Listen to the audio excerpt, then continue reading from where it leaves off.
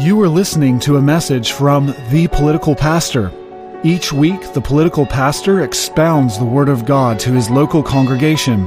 These messages are made available to you in podcast on thepoliticalpastor.com, as well as other popular podcast platforms. Visit thepoliticalpastor.com and click on the podcast link at the top to find our full listing of podcasts. Often we encounter people in this life who desire glory for themselves. Many desire the glory, but few are willing to pay the price. Jesus Christ veiled his glory and took on humiliation that he might glorify the Father. As a result, the Father glorified the Son. Today we look at the time before glory. Join us in Mark chapter 9, verses 2 through 13 as the pastor delivers the sermon, Before Glory. All right, if you'll take your Bibles out and open up to the book of Mark in chapter number 9.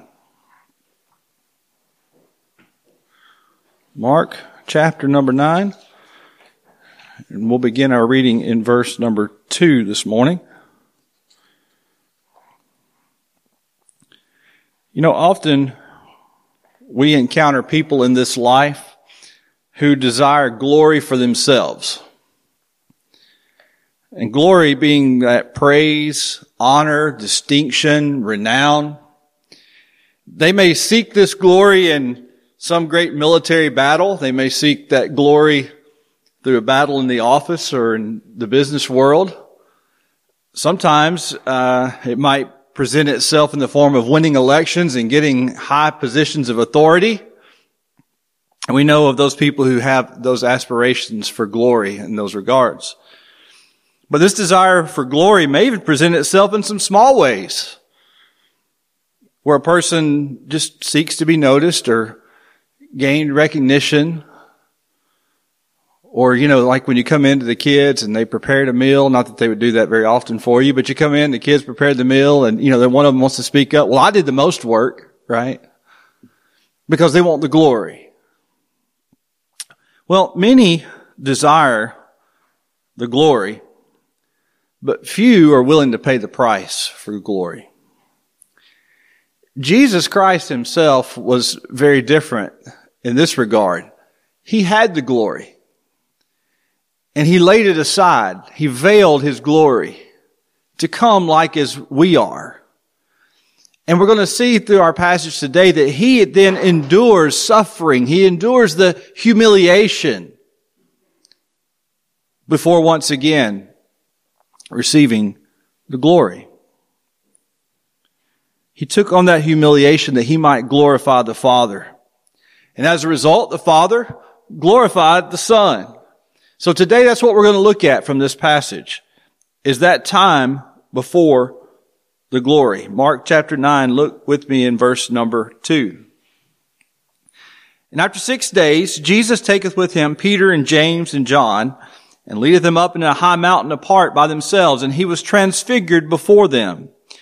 And his raiment became shining, exceeding white as snow, so as no fuller on earth can white them. And there appeared unto them Elias with Moses, and they were talking with Jesus. And Peter answered and said to Jesus, Master, it is good for us to be here, and let us make 3 tabernacles, one for thee, one for Moses, and one for Elias. For he wist not what to say, for they were sore afraid. And there was a cloud that overshadowed them.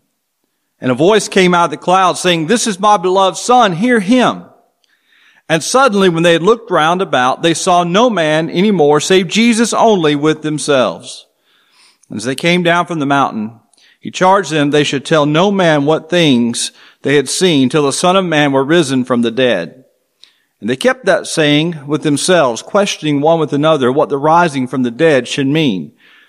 And they asked him, saying, Why say the scribes that Elias must first come? And he answered and told them, Elias verily cometh first and restoreth all things. And how it is written of the Son of Man, he must suffer many things and be set at naught. But I say unto you that Elias is indeed come, and they have done unto him whatsoever they listed, as is written of him. The grass withers and the flower fades, but the word of our God stands forever.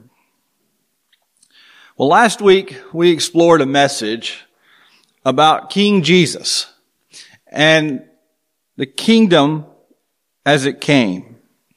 Yet this king did not come in the glory that was expected. This king was born in very humble circumstances, wasn't he? We're not that far removed from our Christmas time celebration and Advent celebration as we thought about that coming of Christ, that first coming in the flesh. He was born there and laid in a manger, there in that stable in Bethlehem. A very humble birth. And this same king was rejected by his own people. So his first coming was not in some loud, noticeable, glorious way in which he was praised, in which he received honor, in which he was renowned. Quite the opposite. It was very humble, and he was rejected. Now, Mark's noting in this passage of this period of time, you'll notice in verse number 2, he says that after 6 days.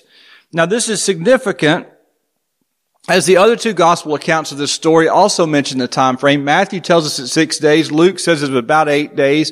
But why this is important, this time period was given to us, is because it links us back to what had just taken place, what had just happened, what we've seen, what we've heard from Mark so far. And so Jesus has been foretelling about his death that's to come. He's been telling his disciples about the suffering that he must endure. In fact, you remember Peter didn't really like that so much, and Peter actually rebuked Christ for that and said, absolutely not. It's not to be that way. And Jesus reminds his disciples, if they want to be followers of him, if they want to be his disciples, then they also must take up their cross daily and follow Christ. They're going to have to follow that same path, that same road of suffering before the glory. If you look back in Mark chapter number 8, remember Jesus had begun to teach them in verse 31 that the Son of Man must suffer many things and be rejected of the elders and chief priests and scribes and be killed and after 3 days rise again. And he spake that saying openly. And Peter took him and began to rebuke him. And when he turned about and looked on his disciples, he rebuked Peter, saying, Get thee behind me, Satan, for thou savorest not the things that be of God, but the things that be of man. When he called the people unto him with his disciples also, he said unto them, Whosoever will come after me, let him deny himself and take up his cross and follow me.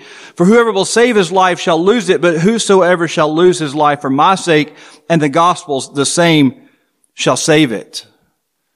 Again, so many are living for the glory in the here and now. They want to achieve it here and now. And Christ says, you live for my glory now, and you'll see the glory later. Christ must go through the suffering, through the cross, before the crown. And so must we. Now, in our text today in Mark chapter 9, what takes place here on this mountain, this event that we call the Transfiguration, this is not a fulfillment of what Jesus said in verse number 1. We talked about this passage last week, but it is a foretaste. It is just a bit of a taste, a whetting of the appetite of what was yet to come. So when Christ is transfigured on the mount, this is not a fulfillment of the kingdom of God coming with power, but it is a taste. They do get a glimpse. They do get a little piece of it and get to see what it's going to be all about. So our text today shows us that glimpse that the disciples received of Christ's glory, but also shows us what he must endure before the final realization of glory. And as his disciples, we must follow him in that way. So let's look at a few things from this passage. First of all, I want you to notice Christ change. Before the glory, there was Christ change in verse number 2. That after 6 days, he taketh with him Peter, James, and John, leadeth them up into a high mountain apart by themselves, and he was transfigured before them, and his raiment became shining, exceeding white as snow, so as no fuller on earth can white them. Now we're told the when, that was 6 days later, and we talked about the importance of that. We're told the who that was with him. It was Peter, James, and John, just these ordinary fishermen. Isn't it amazing the people that God chooses to see the most extraordinary things?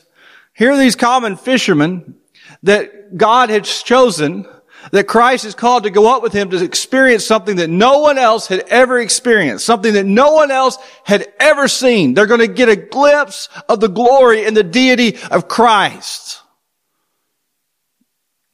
And these three were going to be instrumental in the establishment of Christ's church. Where did they gather? We're told in verse number 2 that he leadeth them up into a high mountain apart by themselves. Now, we don't know for sure exactly which mountain this was. It's quite possible this would have been Mount Hermon. And the reason being because of the proximity to the area of Caesarea Philippi. If you go back in chapter 8, verse 27, you find that Jesus went out and his disciples in the towns of Caesarea Philippi. And so when you consider the area they'd been in and where they were going and the mountains that were nearby, it's very possible that this was Mount Hermon, which extends some 9,000 feet in elevation. Hermon is recognized in the Old Testament, especially in the Psalms, as a sacred place, a holy place. And you remember the psalmist talks about that dew of Hermon? Well, that was very common, very prevalent because there's a lot of changes that was happening with weather at that elevation there. But the dew of Hermon was likened unto the unity of brothers. So it's quite possible that it was here on this mountain where Jesus, along with these three disciples, Peter, James, and John, where something extraordinary takes place. We're told in verse number 2 that as they were up there on that mountain by themselves, that he was transfigured before them. Now, the word for transfigured here in the Greek is from the verb form mortipheo. And that's where we derive our English term metamorphosis. So some of you probably remember those science experiments maybe way back when you had the little caterpillars and you saw them, spin the cocoon, the chrysalis, and we watched them, and then eventually it burst forth, and then a butterfly comes out, and we talk about the metamorphosis, the change that took place, the change in form, right? From the caterpillar to the butterfly. And so what's happening here is really a change in form. They're seeing a change in form of Christ right there before them. What an extraordinary event. The root of this is the Greek word morphos, which means to form. So the change here was a change in his form. This word is translated in our King James English as transfigured. Now, the word trans, or that little prefix, has really gotten corrupted in our modern society, okay? The idea of trans means to be across or over. So if you fly over the ocean and go to a foreign country or go to another continent, we said that's like what? What kind of flight are you taking? Yeah. So transportation, or if you're going across the Atlantic, it would be the transatlantic flight, right? That means you're going over or across something. You're going over that ocean. You're going over the Atlantic. And so in our modern society, those who want to call themselves trans are saying they're over and above and across all of these genders and all of these restrictions that are naturally placed upon us by God. But to be transfigured means Jesus moved across or over forms, figures. What's happening here is the deity of Christ is being revealed. This is God in the flesh. But remember, Christ, as we're going to see later in the scripture, was before all time. He is God. And he was in his glory with the Father before the world began. And that glory was veiled as he took on human flesh. He never ceased to be God. Yet he was also man. And so what did man typically see of Christ? They saw the flesh, didn't they? They saw the human form. They saw the man. But for a moment, these disciples experienced that cloaking or veiling of man peeled back. And they saw the glory of who Christ was and his deity revealed. Can you imagine? And we have a marvelous description of this from the Word of God. Now, Matthew's account tells us that Christ's face shone like the sun. Remember who Christ is here talking with. We'll get into that in just a little bit, but there are two people who appear there, right, with Christ. Moses and Elijah. And when you think back to Moses in the Old Testament, Moses has an association with God's glory also, doesn't he? He wanted to see the glory of God, but he could not see the face of God. And so God created a special arrangement so that Moses could see a bit of his glory as he passed by, though he couldn't see the face of God. And you remember what happened to Moses as a result of being in the presence of God and his glory? When Moses come down off the mountain, his face shone, didn't it? So brightly they had to veil his face. Now Moses was not the glory of God. He was simply reflecting the glory that he'd been in the presence of. But there's a big distinction here because Christ himself actually is the glory of God. In John chapter 1 and verse 14, we're told that the Word was made flesh and dwelt among us. And we beheld his, can you give me the next word? What do we behold? We beheld his glory, the glory as of the only begotten of the Father, full of grace and truth. Who wrote this? John. You remember the three people that were up on this Mount of Transfiguration? Peter, James, and who? John. And John says, we've seen the glory. We've experienced this glory, the glory as of the only begotten of the Father. The writer of Hebrews in chapter 1 and verse 3 says, he is the radiance, speaking of Christ, he is the radiance of the glory of God and the exact imprint of his nature. And he upholds the universe by the word of his power. After making purification for sins, he sat down at the right hand of the majesty on high. Again, it was the suffering before the glory, the cross before the crown. So Matthew focuses on that fact that his face shone like the sun. But Mark, here in chapter 9, he focuses on another aspect of this event and this change that took place. Mark focuses upon his raiment or the clothing. Notice what he says in verse 3. And his raiment became shining, exceeding white as snow, so as no fuller on earth can white them. So Mark focuses on this shining, exceeding white raiment. Beyond anything that a man could do. In the King James, it's the word fuller. In some of your other translations, you might have the word launderer.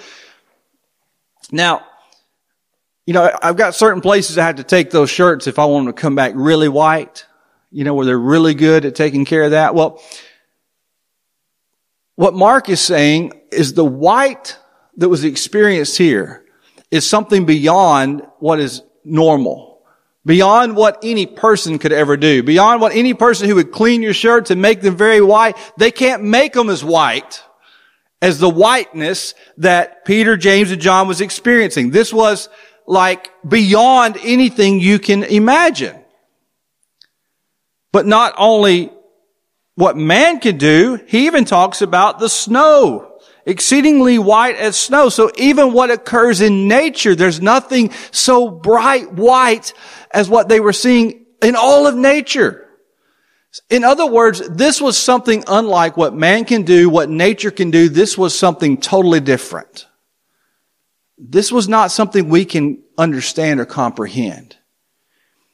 It was a white that was shining. It was a light. So what is all of this speaking of? It's talking about the purity that existed in Christ without any blemish, without any fault, without any speck. The person cleaning the shirt couldn't get it that clean. That's how clean he was, right? Even the snow upon the ground can't be that clean. That's how pure he is. But can you imagine this bright white light that they're experiencing? They see the purity of Christ, but it had to be a terrifying sight all at the same time, didn't it? It was mysterious. It was incomprehensible, unable to really even put into words. But that's who Jesus Christ is. We see a magnificent picture here, don't we, of Christ. But what is the picture that's painted of Christ today? How do we view Christ? This is not the picture that many want to paint of who Jesus is. It's not a picture of this bright, white, light of purity and holiness and awe that's terrifying and holy. We paint pictures in our praise music these days of Jesus like he's our boyfriend or something, that we're walking around holding hands and loving on. That's a picture that we paint of Jesus. But listen, if you know him, if you've seen him, you will reverence him. You will fear him in his holiness. Even the name Jesus Christ is so casually tossed about in our environment. So carelessly.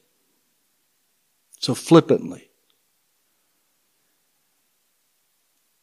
And especially of those who don't know Christ, they are quick to tell us what he's really like. They're quick to tell us what Jesus really thinks, what Jesus really wants, what Jesus would have done, what he would do in this situation now. But they don't know Jesus. They haven't seen Jesus. He's the one who washes us also, doesn't he? Pure and whiter than snow. A purity we could never produce in ourselves that only he could produce in us. How much more should we live lives of holiness, to be holy as he is holy? When we see that picture of Christ in his holiness, it reveals, as light does, our unholiness and our need for the Savior. So that was Christ's change before them. I want to move to the second thing, though, and that's Christ's conversation. There was a change that took place, but there was also a conversation that took place here in this event in verse number 4. It says, there appeared unto him Elias or Elijah with Moses, and they were talking with Jesus. So there's this conversation that's taking place between Christ and Elijah and Moses. Can you imagine a conversation like that? He's talking with Elijah and Moses about his suffering, about his rejection, and his death. Luke reveals this in Luke chapter 9 verse 31. He says, who appeared in glory and spake of his decease, which he should accomplish at Jerusalem. So if you want to know, and you don't see it in Mark's gospel, you want to know what Jesus and Elijah and Moses would talk about? They're talking about the death that Christ is about to experience. They're talking about the path to the cross. They're talking about this atonement that he would make for all of mankind's sin.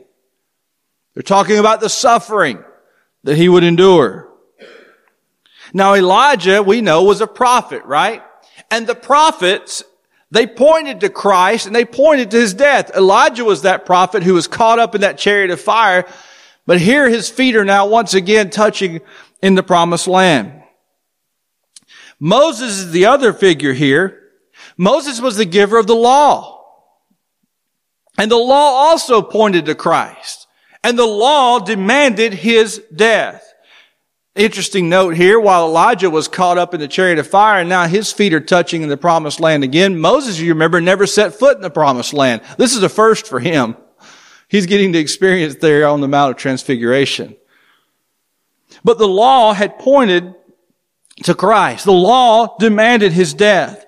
And Jesus fulfilled that law on your behalf. That's the events they're talking about that was to come. He bore the punishment for our transgression of the law.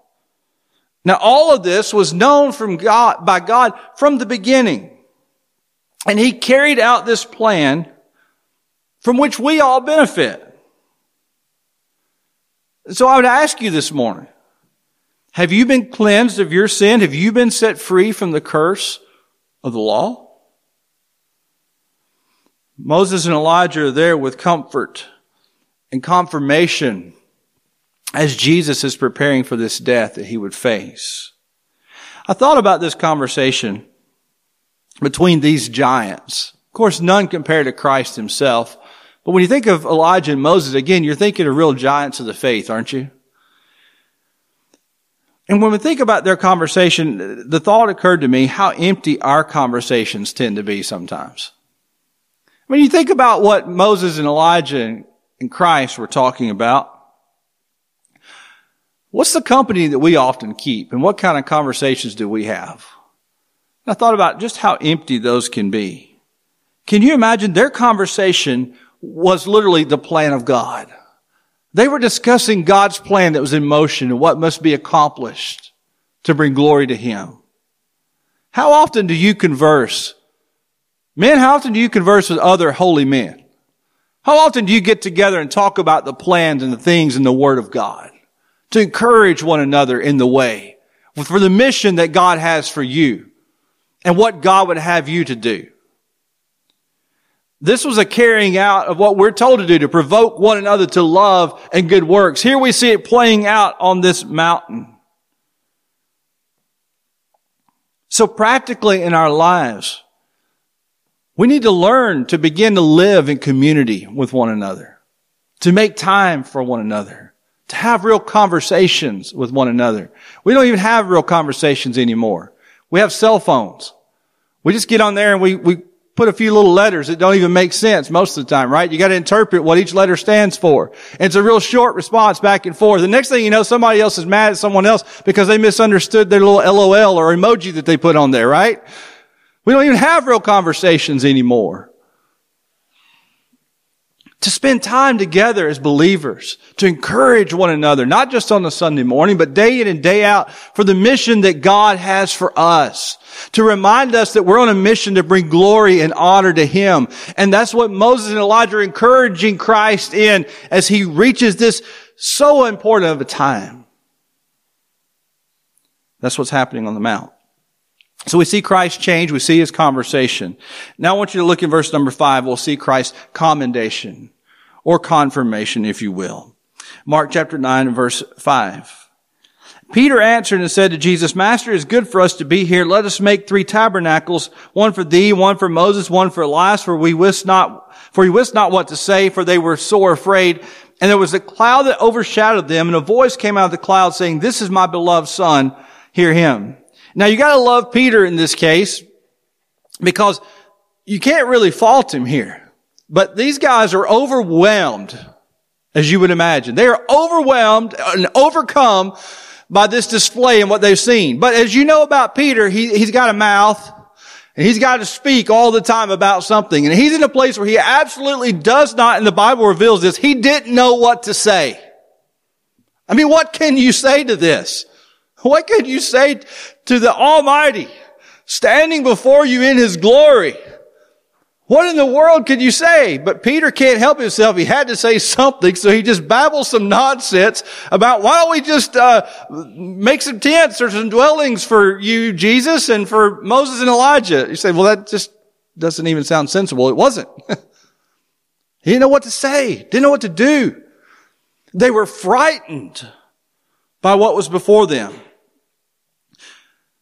Notice there was a cloud in verse number 7 that overshadowed them.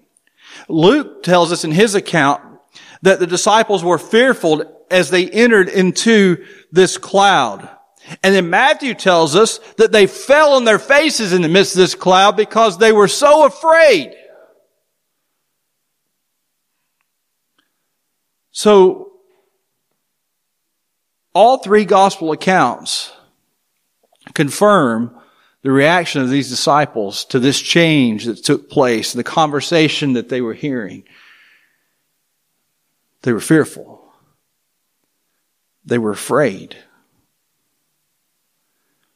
And I'm afraid that we have lost that fear of God and His glory in our churches, in our communities.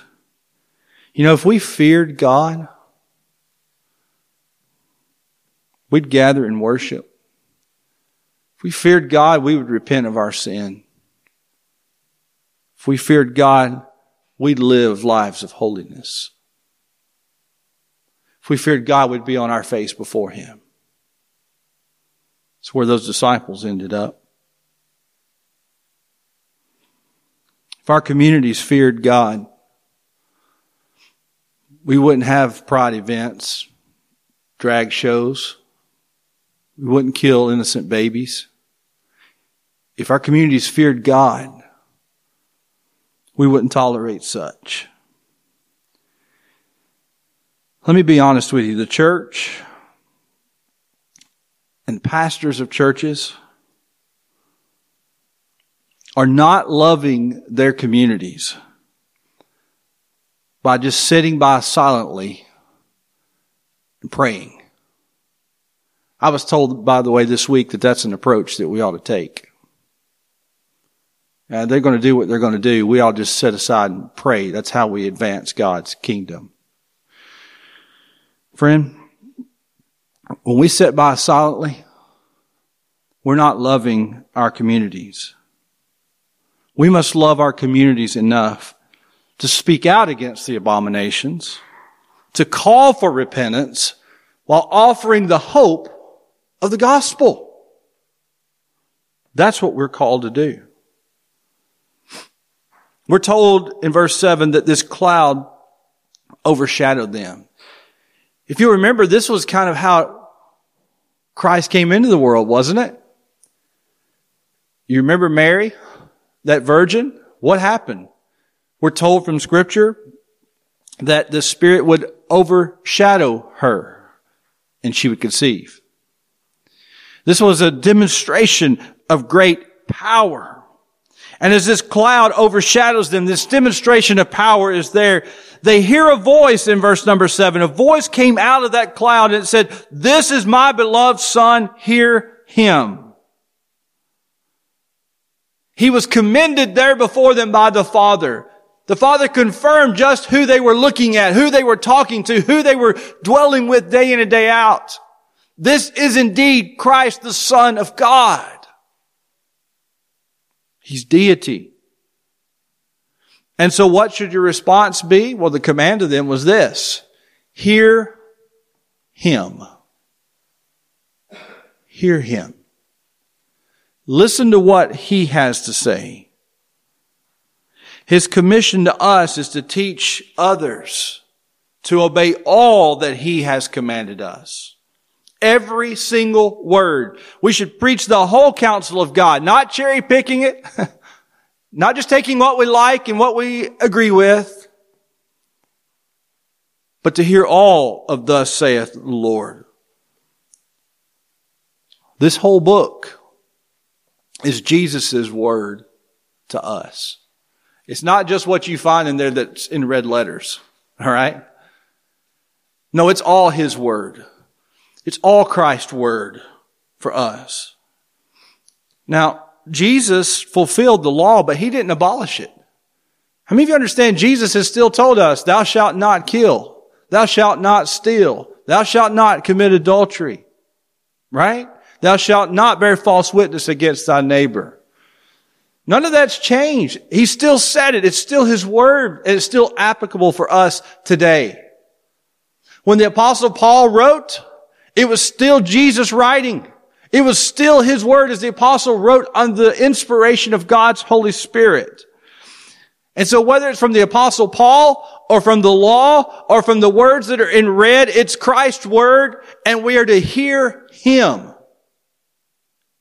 Preach the whole counsel of God. If you're going to tolerate some of these things that we tolerate today, like,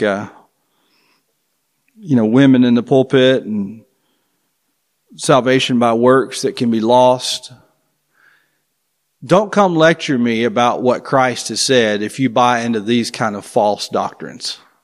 You haven't read what Christ said. Take his whole word. Hear him. He said, "Repent, for the kingdom of God is at hand." Jesus said that. Hear him today. Repent of your homosexuality. Repent of your adultery. Repent of your lying, of your stealing, of your dishonoring parents. Repent of your blaspheming his name. Repent of your lust. Hear Him. Christ's change. Christ's conversation. Christ's condemnation. And that moves us to verse 8. Christ's charge. After they experience all this amazing event, and after they've heard this voice, verse 8 tells us that suddenly when they had looked round about, they saw no man anymore save Jesus only with themselves. And as they came down from the mountain, he charged them that they should tell no man what things they had seen till the Son of Man was risen from the dead. And they kept saying with themselves, questioning one with another, what the rising from the dead should mean. So they look around. There's nobody else left at the end of this event. It's just Jesus and these 3 disciples again. And Christ tells them to keep this under their hat. Don't tell anybody else what you've seen until he says, I rise from the dead. So Jesus once again is foretelling what is to come, the suffering that's to take place. But the end result is he's not going to stay in the ground. He's not going to stay dead. He's going to rise again. So this plan must be carried out. He's going to suffer. He's going to die. But there's a victory that's at hand. He defeated the enemy on the cross, but he rose victorious as the first fruits of our salvation. And notice the disciples in verse 10, they're questioning amongst themselves, the 3 of them, because they're not supposed to tell anybody else, right, of what took place. So they keep questioning one another. Say, did you hear what he said there? What's he talking about, this rise from the dead stuff? Doesn't make sense. I don't get it. What's the point he's trying to make? It didn't make sense to them because it didn't fit their picture of what the Messiah was supposed to be or what the Messiah was supposed to do. Same reason why Peter rebuked him before in chapter 8. It didn't fit even the picture of what they had just seen. I mean, look at Christ. He's God. Look at him in his glory. What does he mean? He's got to rise from the dead. He's going to die? Well, notice his cross. Christ's cross in verse 11. They ask him saying, why say the scribes that Elias must first come? And he answered and told them, Elias verily cometh first and restoreth all things, and how it is written of the Son of Man that he must suffer many things and be set at naught. But I say unto you that Elias is indeed come. They have done unto him whatsoever they listed, as it is written of him. So Elijah and the coming kingdom. Elijah had already come. They weren't waiting on Elijah to come again. Jesus, when he makes this statement to his disciples, is referencing John the Baptist, who came in the same spirit as Elijah. How do we know that? Mark chapter 17 verse 13 tells us, then the disciples understood that he spake unto them of John the Baptist. So Matthew gives us this glimpse that when Jesus talked about Elijah had come, he's referencing John the Baptist. And the disciples finally realized that. In Luke chapter 1 verse 17, as the announcement of John's birth is given, we're told that he will go before him in the spirit and power of Elijah, to turn the hearts of the fathers to the children and the disobedient to the wisdom of the just, to make ready for the Lord a people prepared. And so that was John's job. He was going to come and turn the hearts of the people back. He's going to call them to repentance and prepare the way for Jesus Christ. He came in that same spirit of Elijah, with the same preaching and the same message to repent. So John, like Elijah, preached this message of repentance from sin. You know, John, Elijah, and Jesus, they must have been some more judges of people. They were all the time judging people, weren't they? Calling people to repentance. We kind of hear that today. If you call someone to repent, well, who are you to be the judge? You're just judging them. Those who cry out that we are judging are those who are trying to silence the preaching of the truth. That's why they say that. That's why they say, oh, you're just judging. Because that's the attempt to silence you. So you'll shut up. You won't preach it anymore. You won't speak it anymore. But the Bible asks us this question. How can they hear without a preacher? How are they to know? We don't tell them.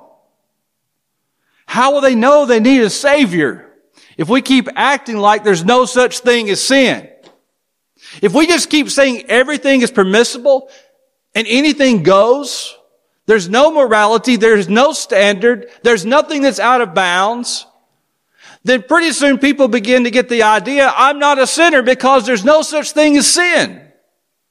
I can be who I think I am. I can do what I want to do, and I have no accountability whatsoever because everything goes. This is what happens when the people of God stay silent. When we don't say, thus saith the Lord, they're not hearing the preacher. How do they know that they've sinned? This is the reason that Christ had to go to the cross to begin with. Because there really is such thing as sin, and we are all sinners. We were all condemned and in need of Christ to go to the cross. John was killed for preaching. We've looked at that already in Mark, haven't we? He dared to speak out against the ruler of his time. And by the way, what was happening in his private life. John dared preach against what was happening in the ruler's private life. And he was put to death. So too would the Savior be put to death, just as the prophets had foretold. And that's what Jesus is telling in verse 12. He says he must suffer many things. In verse 13, he said Elijah indeed come. And again, remember, they understood that he was talking about John the Baptist, but he reminds them that they've done whatever they wanted to him. What did they do? They had him put to death. And that's what Christ would endure. It was a cup that could not pass from him in God's sovereign plan. He was about to endure great agony. There would be no glory until the cross. And we follow him as disciples. We're called to take up our cross. And when you do that, know this, you're going to be rejected just like the prophets were, just like John was, just like Christ was.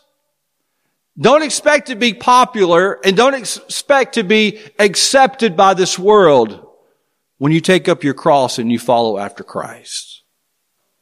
We'll suffer, possibly even die, but those who endure will see the prize. Many want the glory now, but they despise the cross. Friend, there is no shortcut to glory. And then we get to the last thing. And that's Christ's crown. It's not in our text, but as we look at Scripture, we find that this was not the end.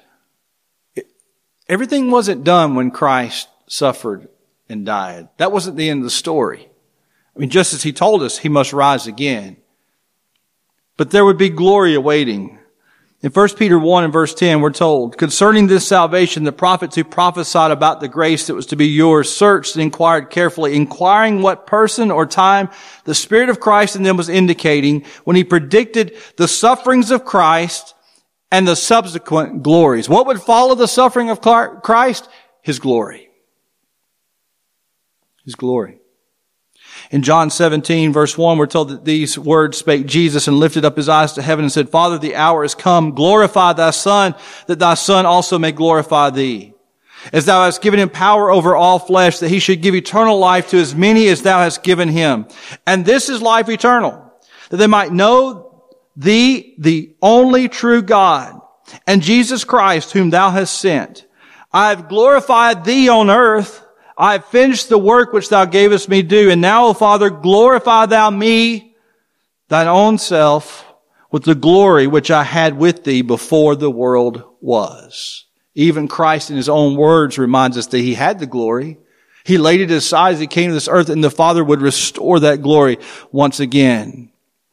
From humiliation to exaltation.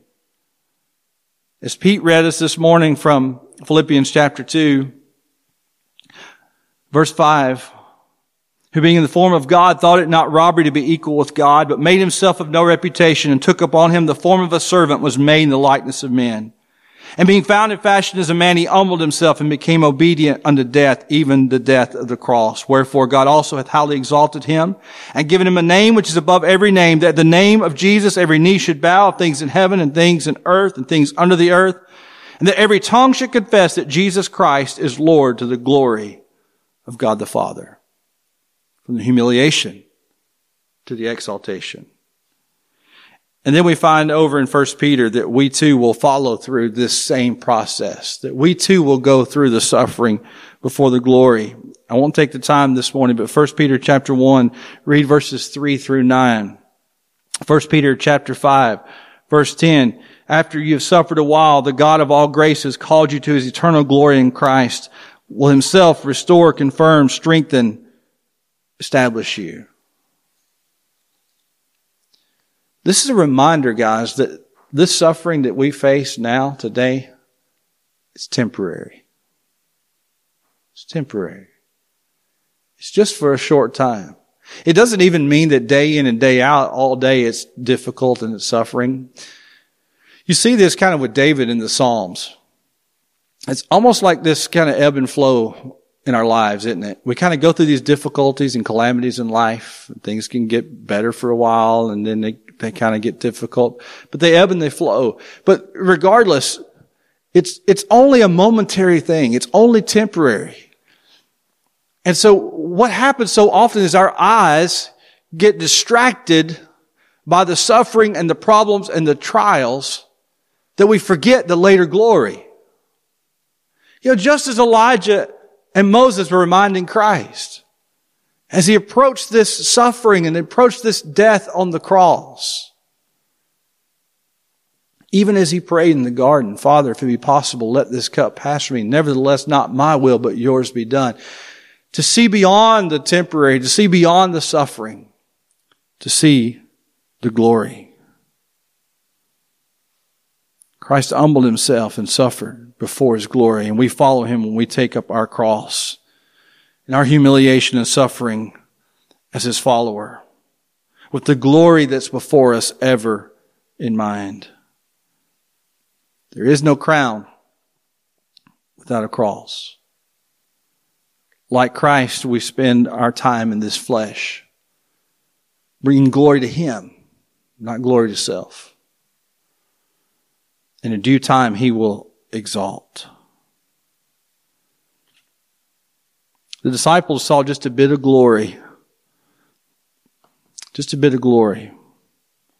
Only a taste of what was to come. As is written, eye hath not seen nor ear heard, neither have entered in the heart of man the things which God hath prepared for them that love him. Let's pray. Lord, we thank you this morning for your word, a reminder of what Christ endured for us. I pray for those this morning who have heard the preaching of your word, whom you're calling to repent today. May they repent and trust in the sacrifice of Christ for them. God, encourage us as your people today to see past the difficulties of life, to not be consumed with this world, nor the glory that the world offers us now. Just as even your Son was tempted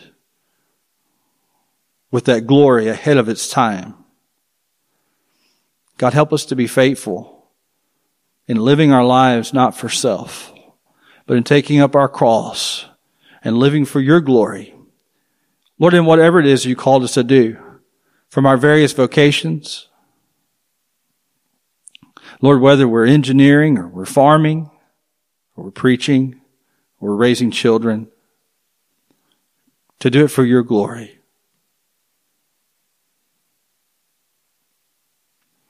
Father, be honored in the remainder of our service today. I pray that we would uplift you in a way that truly brings you the glory you deserve. And it's in Christ's name we pray. Amen. You have been listening to a message by The Political Pastor from his home pulpit. For the preaching of the cross is to them that perish foolishness, But unto us which are saved, it is the power of God. From 1 Corinthians chapter 1, verse 18. Be sure to follow The Political Pastor by visiting thepoliticalpastor.com. Click on the subscribe link at the top of the page and learn how to subscribe to us and our various social media feeds. If you would like to learn more about Jesus Christ and His salvation, please visit thepoliticalpastor.com. Click on Contact at the top of the page and write to us. We welcome the opportunity to share the gospel of Jesus Christ.